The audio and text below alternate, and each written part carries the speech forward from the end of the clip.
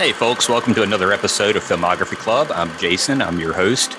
Today we continue our exploration of the work of Denis Villeneuve, French-Canadian filmmaker extraordinaire, and we're talking about his third English-language film, Sicario, the 2015 thriller starring Emily Blunt, Benicio del Toro, and Josh Brolin, cinematography by the esteemed Roger Deakins, written by Taylor Sheridan, and with music by the late, great Johan Johansson. Sicario is, on its surface, an action thriller set on the Mexican-American border with the expected amount of gritty violence that you would expect to see there, but look a little bit deeper, and you'll find a subtle story about corruption and clueless bureaucracy and an exploration of moral absolutism and the cycles of violence that spin out of all of that. My guest today is Jill Townsend. Jill is a singer, songwriter, multi-instrumentalist, a graphic designer, a dedicated film fan. She releases music under the name Fetching Pails, and her debut album, Telekinesis for Beginners, is a mixture of pop, electronic, and art rock, and it's fantastic. Her live shows have a flair for the dramatic, influenced by classic films, horror movies, and the live theatrics of Kate Bush. Be aware, as always, Filmography Club is not a spoiler-free zone. We get into spoilery territory fairly quickly, so be aware of that. So here it is. Here's my talk with Jill Townsend about the 2015 thriller, Sicario.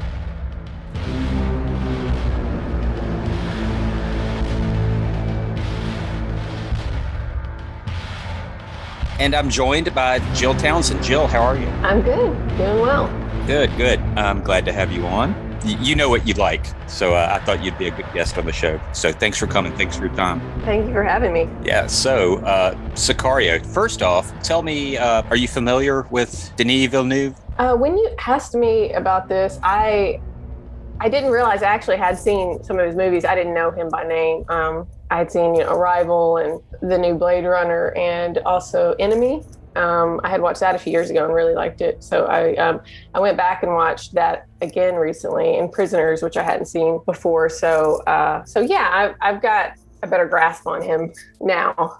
Obviously, I'm doing a whole season on the guy's work. Obviously, I'm a big fan. This is one of his movies that, this is like if you just had a checklist of Denis Villeneuve, I don't want to say tropes, but I guess that works. Just this one just checks pretty much all those boxes. This is like an out of the box Denis Villeneuve movie. Yeah.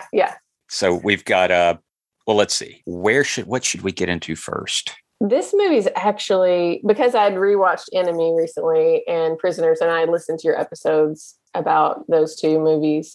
This is a little bit trickier or harder for me to talk about this movie.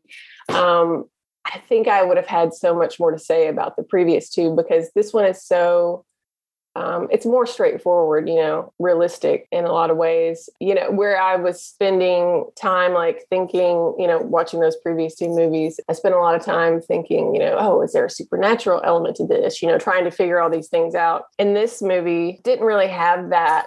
No. It was more like I was spending that mental energy just trying to like keep up with, okay, so the DOJ and the DOD, the FBI is under which, and what is this jargon they're using and stuff like that? Lots of bureaucracy. Yeah. A lot of red tape. Yeah. It took me kind of I had to kind of skim the Wikipedia article before my most recent rewatch just to sort of, excuse me, just to sort of suss out who works for whom and in what capacity.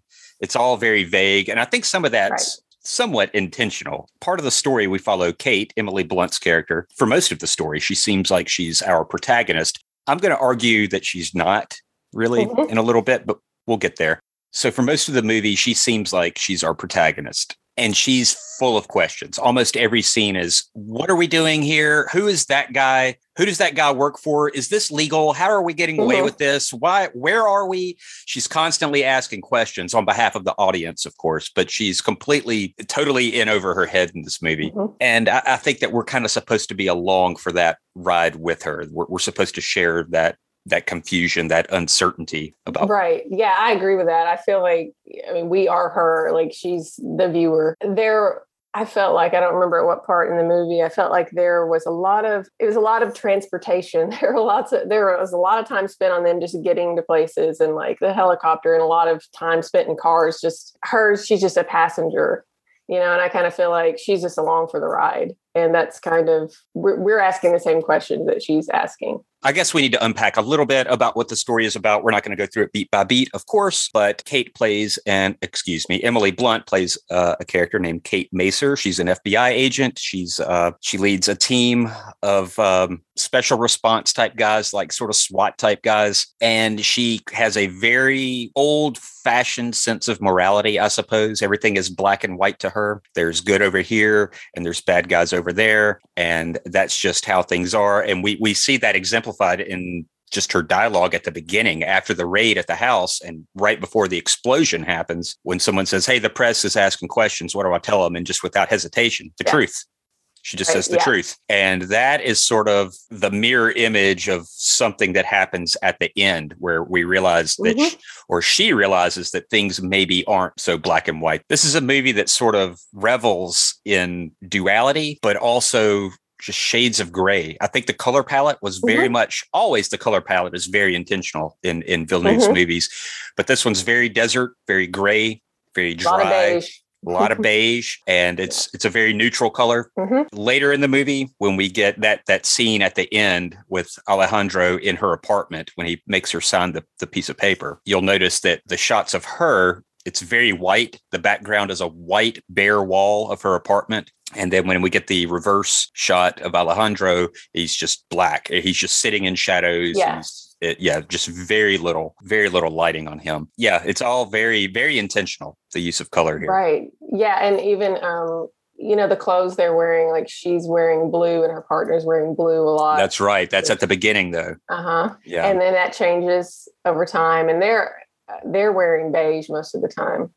Yeah. Except when they have to appear to be official in some way, then they have some blue on. But yeah, that's not something I noticed the first time, but yeah, same here. I've seen this movie probably 3 times now, and I got way more out of it this time, I think, because I just done a little bit of research and dug around a little bit and had things pointed out to me. Basically. Yeah. And it was, sure enough, I caught it. And the ending sequence, I didn't quite grasp the importance of what was happening in that very last shot with the little boy playing soccer, Silvio's kid. Yeah.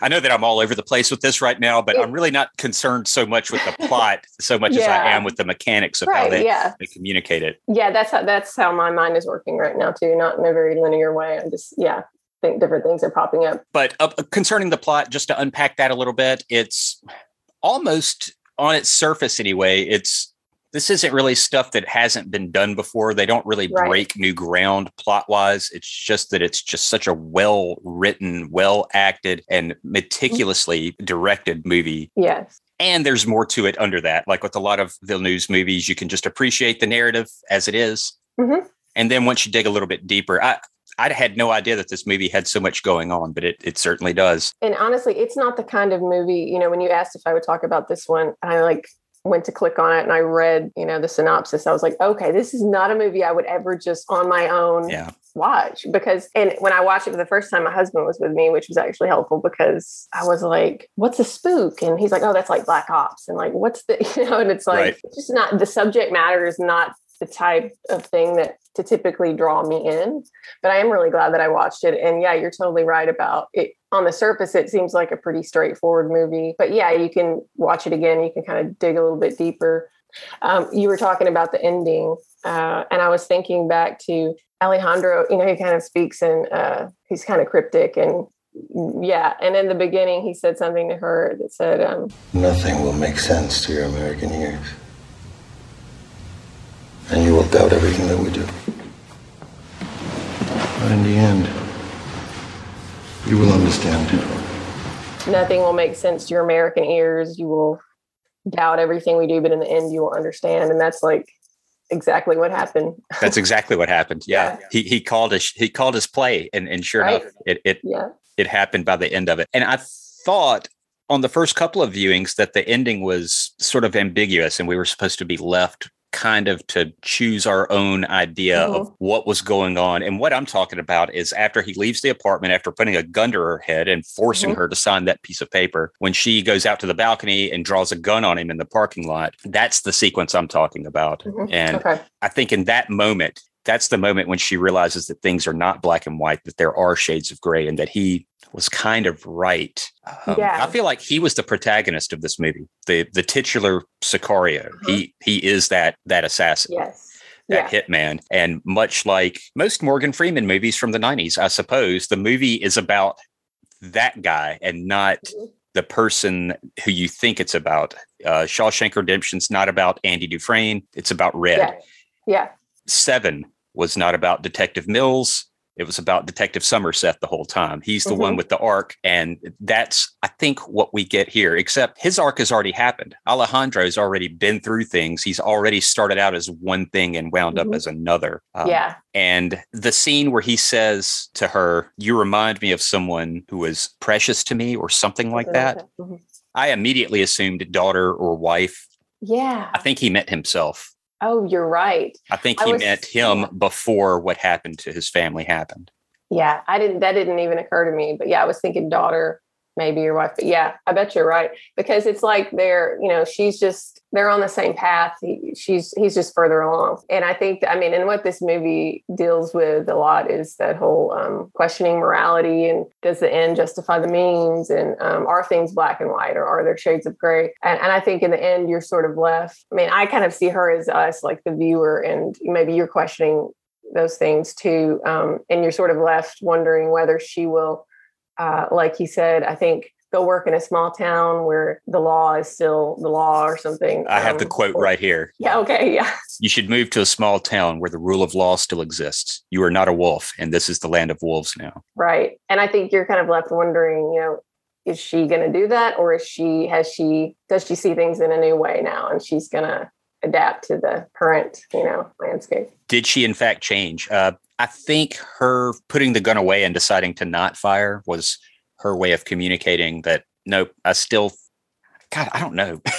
Yeah, you can really look at it in two ways. Like, the way that you mentioned before, or is she like, well, no, I can't do that because it's not by the book. I can't just shoot this guy. Yeah, when I said that a few moments ago, I was totally convinced, but now I'm not quite convinced. She pointed that gun but couldn't fire, and it's for one of two reasons. She either doesn't want to become a killer like him. Yeah.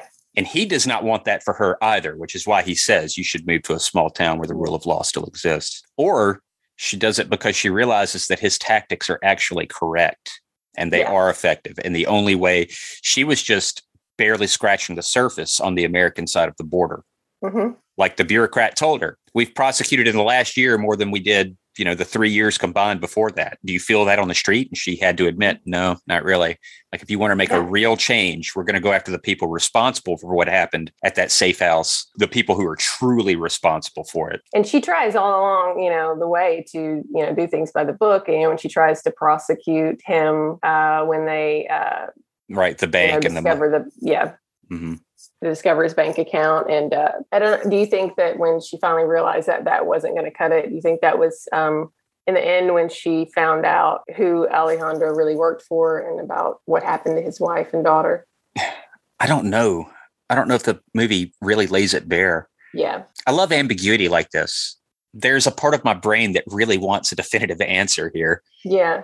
But I love a movie like this that doesn't just hand it to you. Yeah. I have to wrestle with it. And even after the third viewing, from moment to moment, I'm convinced that one interpretation is correct, but then in the next, I'm not so sure. Kate believes that the ends do not justify the means. She's the only person, I say the only person, we haven't even talked about Josh Brolin's character yet. But between her and Alejandro, she's the one that still has most of her humanity still intact. And you have to sympathize with what happened to his family. All right, we get a little bit of backstory on the guy. He was a prosecutor in Mexico. I assume he was prosecuting cartel members, and his wife was beheaded and little girl thrown into a vat of acid. I mean, what's more horrific? That's it. Yeah. The thing is, we don't even know that that's true either. Josh Brolin, he's using her as a pawn. Yeah. The whole time, or Matt Graver, who works for the CIA. Yes. She's FBI, he's CIA. But he, at the beginning, says he's a consultant for the DOD or something. Right. They're working with the Department of, it's a Department of Justice. So it's DOJ and DOD, the Department of Defense. It's a joint task force overseen by Josh Brolin's character, Matt Graver, and Alejandro. I do think that Alejandro's character is interesting because, in the beginning, you just don't know what to make of him at all. But throughout the movie, you see him in different lights, of course, when you find out what's done to his family, you have a lot of sympathy for him. And he seems to also sort of be taking care of Kate at times. And when he comes in and rescues her when she's being attacked, and then the next day, how's your neck? And, they seem like they're almost forming a little bit of a friendship. But then in the end, after she finds out who he works for, when he comes to see her at her apartment, he's sitting in shadow and she's clearly uncomfortable. And then he seems a little more sinister than when he pulls that gun on her. You know? So it's a lot of back and forth with how you view him, and really a lot of characters in the movie, and just the idea of just the war on drugs overall. He's got something of an arc going on. Let's see if we can work through this. What do you think about this? When he shoots her from the hip, even like twice in the bulletproof vest, and then he points the gun in her face and he says, "Don't ever point a weapon at me again. Get back up there and go do whatever." She points a weapon at him again at the end. And his response is not what you would think his response would be after the scene that I just mentioned. He just turns around and faces her full on. Yeah. Do you think that he felt like she could shoot me now because I'm done? I've finished doing what I wanted to? Or was he just sure that she wouldn't? I think he was sure that she wouldn't. I think that he feels like he knows what she is struggling with because he probably struggled with it at one point too. And I think that in the end, they really are on the same side. They're going after the same people. There's two different ways about how to do it. Like you said, he's just further along in his story than she is. Yeah, I think that's a good point. I feel like the boss at the end, who Alejandro finally gets his vengeance on in a horrible way. Oh, that was such a powerful scene. It really was. And the build up to it. All that tension. That boss, I think, has more in common philosophically with Kate, even though they are complete polar opposites and on total opposite sides of, she's sort of a law enforcement pawn in America. He's obviously just a murderous, head of a cartel. But they're both extremely interested in preserving the status quo. She has no interest in actually making a real difference. I think that she's more interested in giving her life purpose and meaning, because she's really, really good at this one thing, and apparently only this one thing, which is law enforcement. Because when we see her step out of that, she's socially awkward. She's inept. Her dating life is a shambles. Right. Those are the two that are more... They're very interested in preserving the status quo. And it's Alejandro who stands in stark opposition to both of their plans. Right. Yeah. And Matt's character. Yeah. Who, by the way, I love that character. There's just something about Josh Brolin. The guy's got charisma. Yeah. Something about him wearing flip-flops and still being deferred to by these bureaucrats in three-piece suits. I mean, you've seen a character like that before, where it's just the laid back, flip-flops, chewing gum, it's interesting. He and Alejandro are so different, because Alejandro's on a revenge mission, essentially.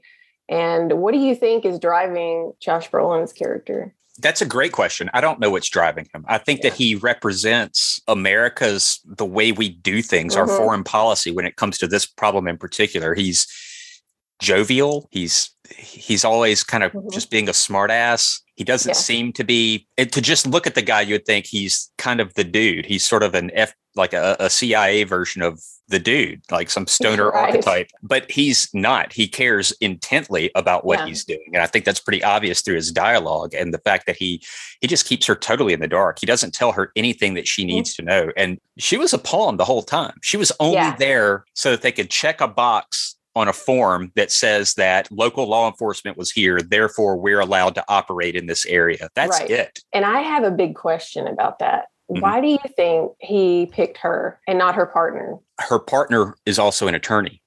So he thought that he would be asking more questions. Legal questions. Yeah. Because immediately when they called them both in, they were both kind of up for the gig without realizing that they were both up for it. And Brolin asks, what'd that guy do beforehand? And the guy said, law degree. He was like, nope, get her. Yeah.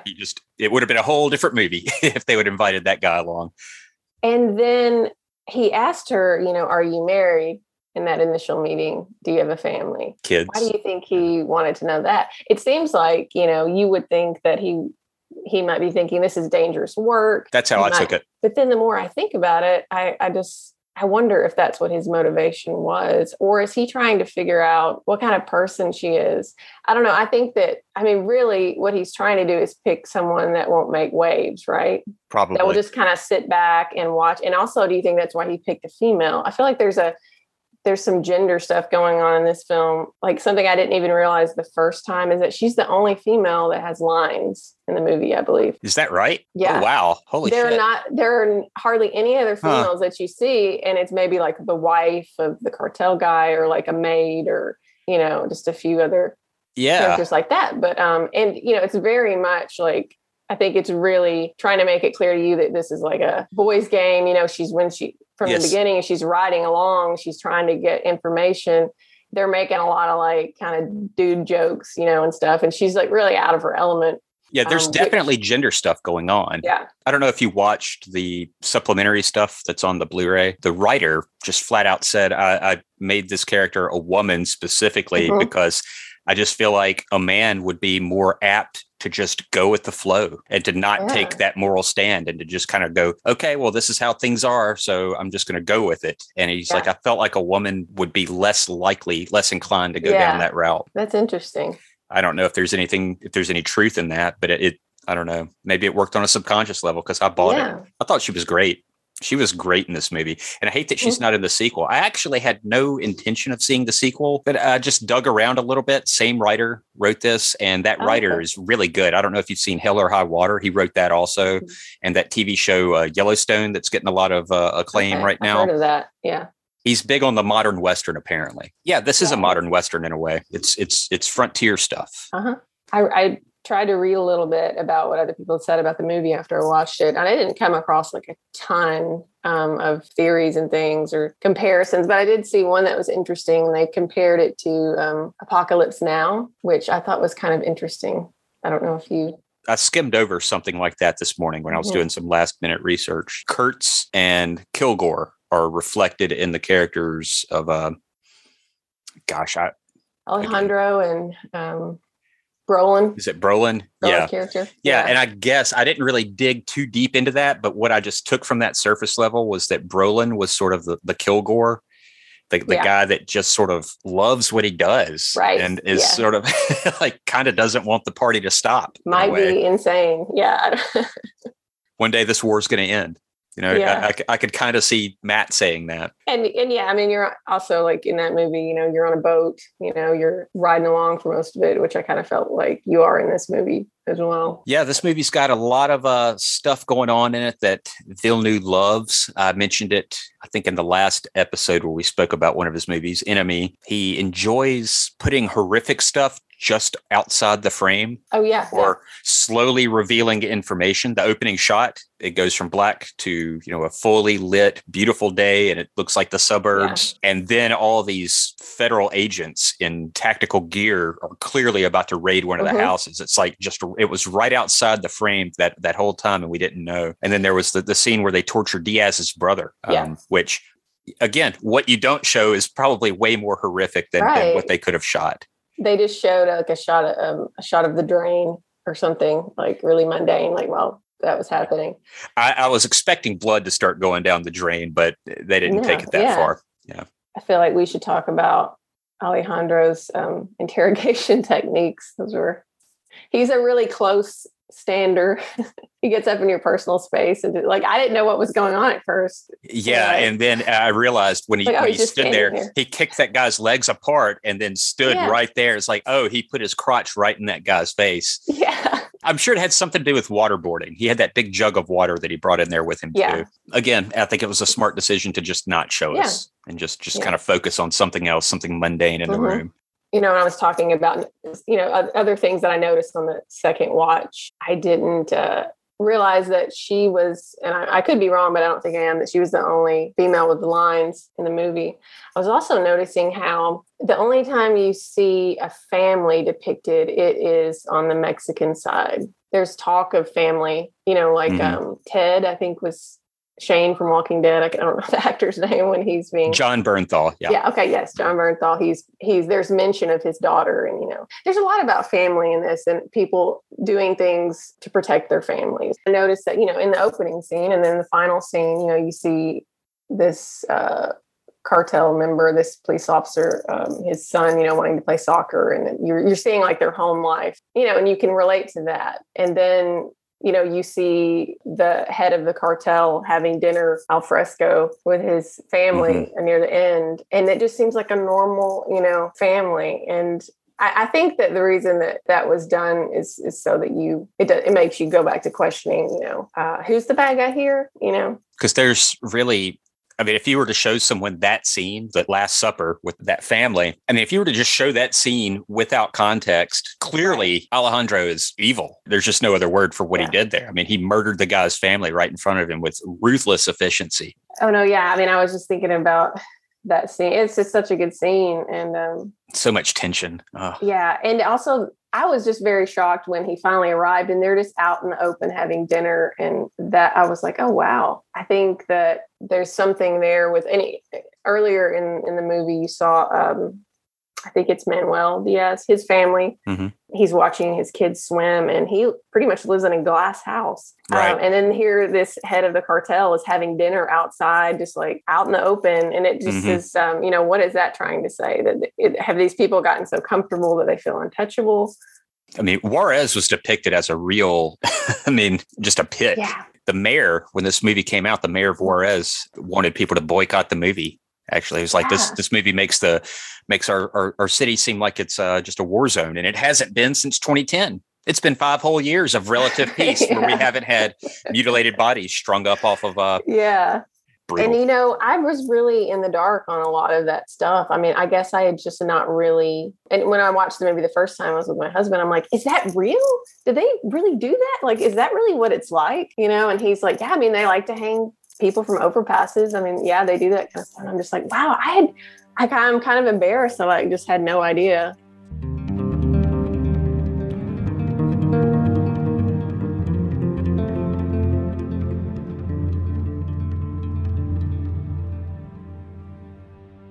Do you want to talk about the score a little bit? Did you notice the score? Because this guy is great at kind of hiding it and just sort of using it to ramp up the tension. Jóhann Jóhannsson, I think is how you pronounce the composer's name. He worked on Prisoners as well. And then after this, Arrival, before he passed away in 2018. He does a lot of, I think Villeneuve works closely with these composers and tells them, I want the sounds that are in the scene to blend into the movie so that you're not quite sure if that shot with the helicopter, the score comes in and it blends perfectly with those propeller blades. The score doesn't stand out to me. Like on the second watch, I tried to pay more attention to it, and it felt like, at times it was like a slow, sinister march almost. And I also thought that it doesn't stand out a lot because it is similar to the sounds, like blends in with a helicopter, the sounds you might hear when you're riding inside a car, just like the thuds, rhythmic kind of thuds. Now, they definitely took inspiration from John Williams's Jaws.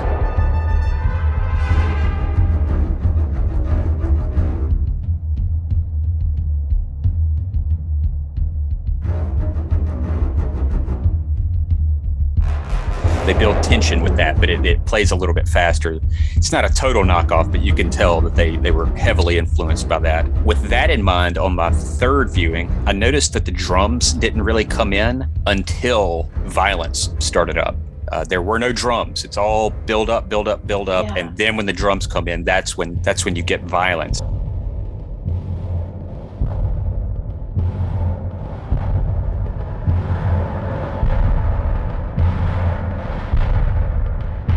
Let's talk about Silvio, because I want to get to what you think about what the ending means. That little sequence that I just talked about. Silvio is the Mexican police officer who's really one of Diaz's mules. We don't get a whole lot of backstory on him, but we keep seeing him throughout the movie. And the first time I watched, I was like, why do we keep getting all this stuff? Why are we getting stuff with this guy? He has nothing to do with anything.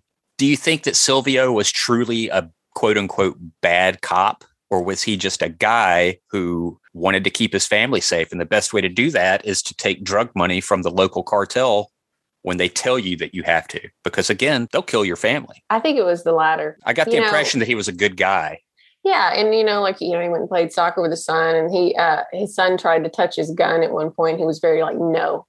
I thought that was the tell. Yeah, he's kind of like, I don't want you to get involved in this. I don't want you to ever. This is all just to protect you guys. Kind of is how I took it. Yeah, that's exactly how I took it too. And it all came from that. If I didn't have that one moment with the little boy touching his gun, his demeanor, he was an attentive, loving dad. But the moment his son reached for his rifle, he changed on a dime. Yeah. It was like, no, like he did not want that kid getting involved in that life at all. And I think that's why, we were only shown the families in Juarez is probably just to, make you question, or think, hey, maybe they aren't so different from us. I found that Silvio was actually kind of a nice, I don't know if it was necessary, but it just felt like extra sauce in the movie. It was a counterbalance to Kate. Kate, they were sort of two sides of the same coin. They're both local law enforcement on their respective sides of the border, and they're both pawns. They're both being manipulated by the higher ups to their own purposes. Also,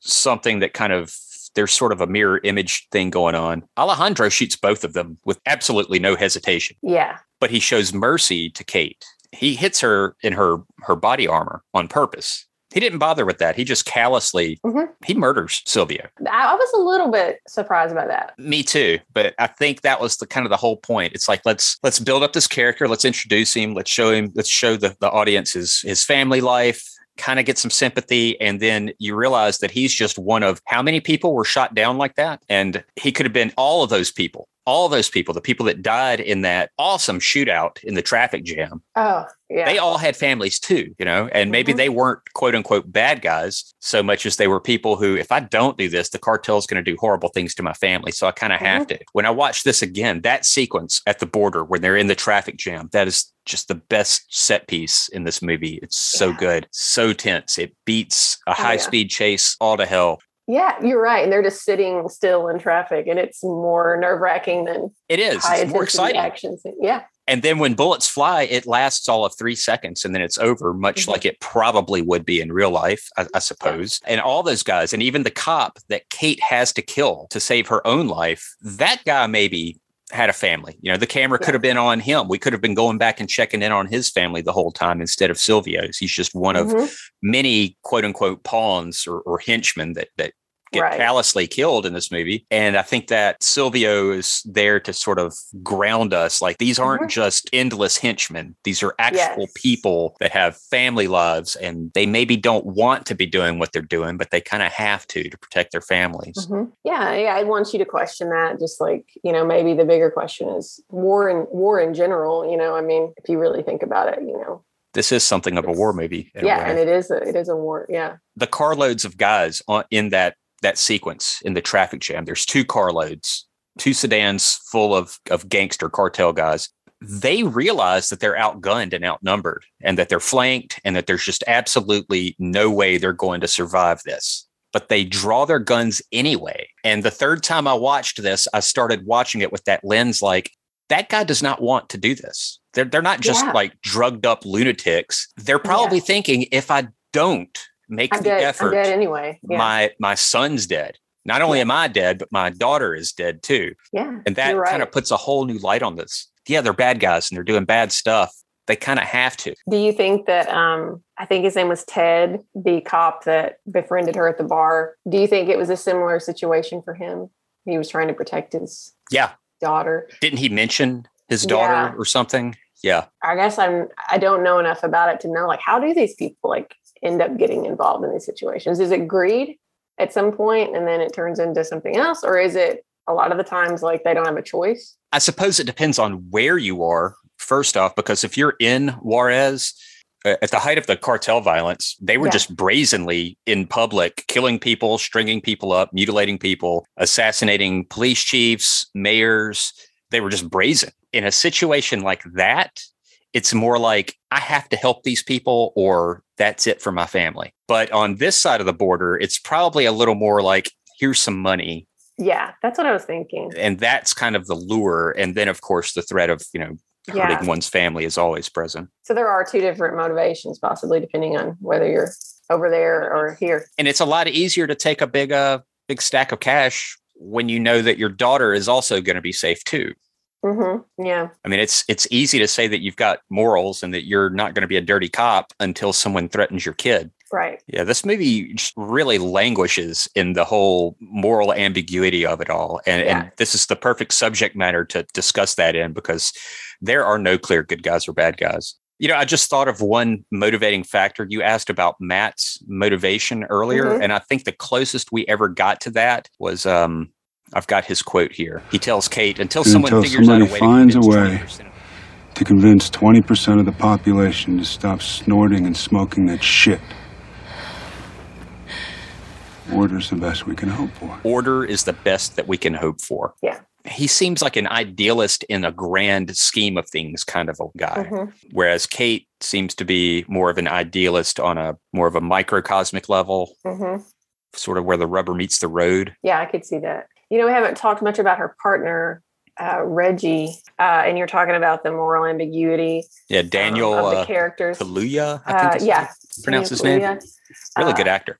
I don't know if you were like me, but at some point in the movie, I started thinking he was friendly with the cartel. Oh, wow. It's because I think, you start kind of questioning everyone at some point. And it was after he introduced her to that cop friend at the bar. Yeah. Earlier she said, "Why are we here? Where do you come? Where are we?" Sort of like he picked the bar, and then his friend just happened to be there, and he happened to be building up to her like, "Oh, you really need to get back out there and date." And I thought that for sure that was going to be a twist, and it wasn't. And I was like, "Wow, really surprised by that." He just seems like such a good, likable guy that if he would have, that would have been totally out of like, oh God, I didn't see that coming at all. And then I also started to think that they were aware of that because they, let her go to this bar and they followed her because they knew what was going to happen. But I started thinking that Matt and Alejandro were aware that he was involved, and that's why they let him come along, because they were going to feed him misinformation or something. Because one thing I wasn't sure about was they didn't want him on the task force, but yet they let him come along so much and let him know all this information that I was kind of confused as to why they would do that. Same here. And I don't know if that's just law enforcement culture where they would just allow someone to just, I can't imagine that that's accurate, but they were totally fine with him. Like, she was like, "Why don't you come with me for moral support?" And he goes, "Okay." I mean, it wasn't spelled out like that in dialogue, but that's essentially what it boiled down to. And they were okay with it. I don't know. And also he was able, and this may go back to kind of the gender thing, I don't know, but he was like, "Wait, we need some answers," and she's like, "I don't have any for you." And he's like, "Well, let's get some." And then he called them over and asked them what they were doing, and they immediately told him. And he's like, "Okay." It wasn't as easy for her to get that info from them, but I was a little bit surprised that they were letting him in on so much when they didn't really want his type around, like a lawyer or someone that would be asking questions. They established immediately that they didn't want him around, or they were more interested in her and not him. And it was pretty heavily implied that it was because he was an attorney too, but they let him tag along. I don't know. I'm not sure what that was about. That's why I thought there was some, and then I thought maybe maybe the movie was supposed to make you question him too at some point, and then it'd be like, that's not really what this is about. Right. I don't know. This is one that keeps you kind of guessing, and depending on your moral perspective, you're going to kind of rally behind different characters. The part of me that likes a good action movie really was rooting for Alejandro. But if we were to just take all of this stuff and apply it to the real world, I don't know if I can root for a guy like that. Yeah. Maybe. When I say I don't know, I literally mean I'm really not sure. That's a big moral question. Yeah. And I love movies and shows that deal with that. I think about Breaking Bad's one of my favorite TV shows. I feel like we're getting close to the end here. Do you have anything that you wanted to talk about in particular that we haven't hit? I've got a couple of little things that were pointed out to me that I wanted to just mention these. I was not smart enough to catch them, but they were pointed out to me, and sure enough, they were right there. A lot of the time when Kate is faced with a moral question, there's an American flag in the shot somewhere with Kate. Oh, wow. Almost every time when they're in that cowboy bar before Ted walks up, there's one hanging up on the wall right back there. When we get that wide shot where she and Matt are yelling at each other, and he's saying, "We're shaking the tree. We're just trying to stir shit up, and you just need to sponge all this up." You've got that flag flying in the background. Then when she's talking to the bureaucrats, the guy that said, we prosecuted all these people last year. Did you flag right there? There's flags, American flags somewhere in the background. Yeah, I didn't notice that. I thought you were going to say whenever she's faced with a moral dilemma, she reaches for a cigarette. I think she did that too, but I think that was just stress. yeah.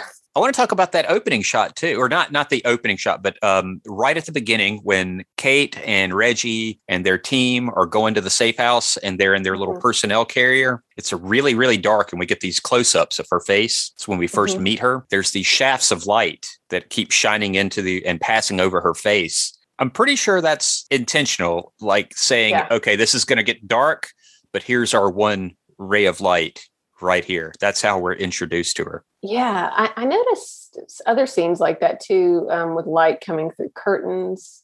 And even in the end on the balcony, when she's standing on the balcony, there's a curtain and you can kind of see through it and light coming in. And that's something I didn't talk about when we discussed that balcony scene, when she points the gun at him. They were just inside. And like I mentioned earlier, she had the big white bare apartment wall behind her and he was sitting in shadow. But then when she goes outside, she's more gray. There's like this grayish cast in the air and she's gone gray a little bit. And when we cut to him, he's the one that's got white behind him and he's more silhouetted almost. I thought that was a really nice touch. I think, and I'm sure they did that on purpose. I mean, this is Roger Deakins we're talking about. Yeah. The guy understands how to communicate things to people. And even if we don't look at it and consciously think, the lighting here is to symbolize maybe she's not light after all. She might be leaning more towards his methodology and philosophy. Your brain is noticing that stuff, even if you're not consciously thinking it. Yeah, there was a lot with that, with light and dark and in shadow and even just like the opacity of things or seeing through the curtain or like the glass houses or the glass in the meeting that they were having in the beginning. And it was like, soundproof though. You could see in and, they're kind of trying to figure out what they're discussing about whether they did things by the book or not. And, maybe it's supposed to be like this facade or this illusion of transparency, but there are always things that are, hidden, just like, the bodies in the wall in the beginning. And I don't know. Yeah, man, I felt like we were just in full on horror movie mode right at the beginning of the movie. Like, oh my God. Definitely got my attention. Sure. Yeah. And you're totally right. I think about first glance, this movie isn't very, I don't know. I mean, it's a lot of beige. It's a lot of, a lot of neutral colors. But yeah, I mean, like whether it jumps out at you or not, it is sort of just, seeping into your subconscious throughout, even just like the score and how it doesn't really stand out. Yeah. A lot. It sort of blends in and builds tension subliminally almost. Yeah. I think one of my favorite shots was near the end when it was like nightfall. They're going into the tunnel and just seeing, the sun go down and the horizon, and they just sort of slowly sink into the horizon, like they're just these shadowy figures and then they just sink down and then it goes. And I read a little bit about this. So I was curious about the night vision shots. I hadn't really seen anything quite like that before. And it said that Deakins wanted to shoot it with night vision, and they got a camera made by some company that makes cameras for scientific studies or something. I don't know. So that was like fully shot in complete darkness, I think. Deakins, man. I hope he works with Villeneuve forever and ever. Yeah. Like them and the Coens. He does great on their movies too. The guy just is a wonderful filmmaker. I looked up like his IMDb or something, and I'm just like, it was just never ending credits. Or how does he have the time? Just classics all the way down. Yeah. He gets to pick who he works with. Yeah. I don't think Villeneuve really had made much of a name for himself when he decided, I'm going to shoot Prisoners for this guy. Jill, I think we've wrapped it up. Do you want to plug anything? You're working on new music, right? I am working on new music. I had a baby earlier this year, so it's been a slow process. Sure. But yeah, I am hopefully going to play some shows again next year. Okay. I really like your record, by the way. Oh, thanks. Yeah, the last show we played was Spewfest, February 2020, right before everything got shut down. So yeah, that's kind of hard to believe. But yeah, I did release an album right before the pandemic. If people want to check it out, it's still there on Bandcamp. Thank you so much for joining me, Jill. I appreciate your time this morning. I know you've got stuff to do. I'll let you get to it. Thanks for having me. Take care.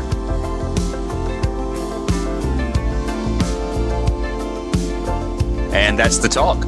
Check out Jill's music that she releases under the name Fetching Pails. You can find it pretty much everywhere music streams. She's on YouTube too, of course, and on Instagram at Fetching Pails. And definitely check out her YouTube account. You'll find a few music videos from Telekinesis for Beginners, all three of which were directed by Jill. I'd like to thank Jill Townsend and, of course, Will Fox, Michael Leeds, and Ross Warner. Filmography Club can be found on Instagram at filmography_club_podcast. Filmography Club is produced by the always hardworking folks that we own this town. I'm Jason Cavanis. This is Filmography Club, and as always, thanks for listening.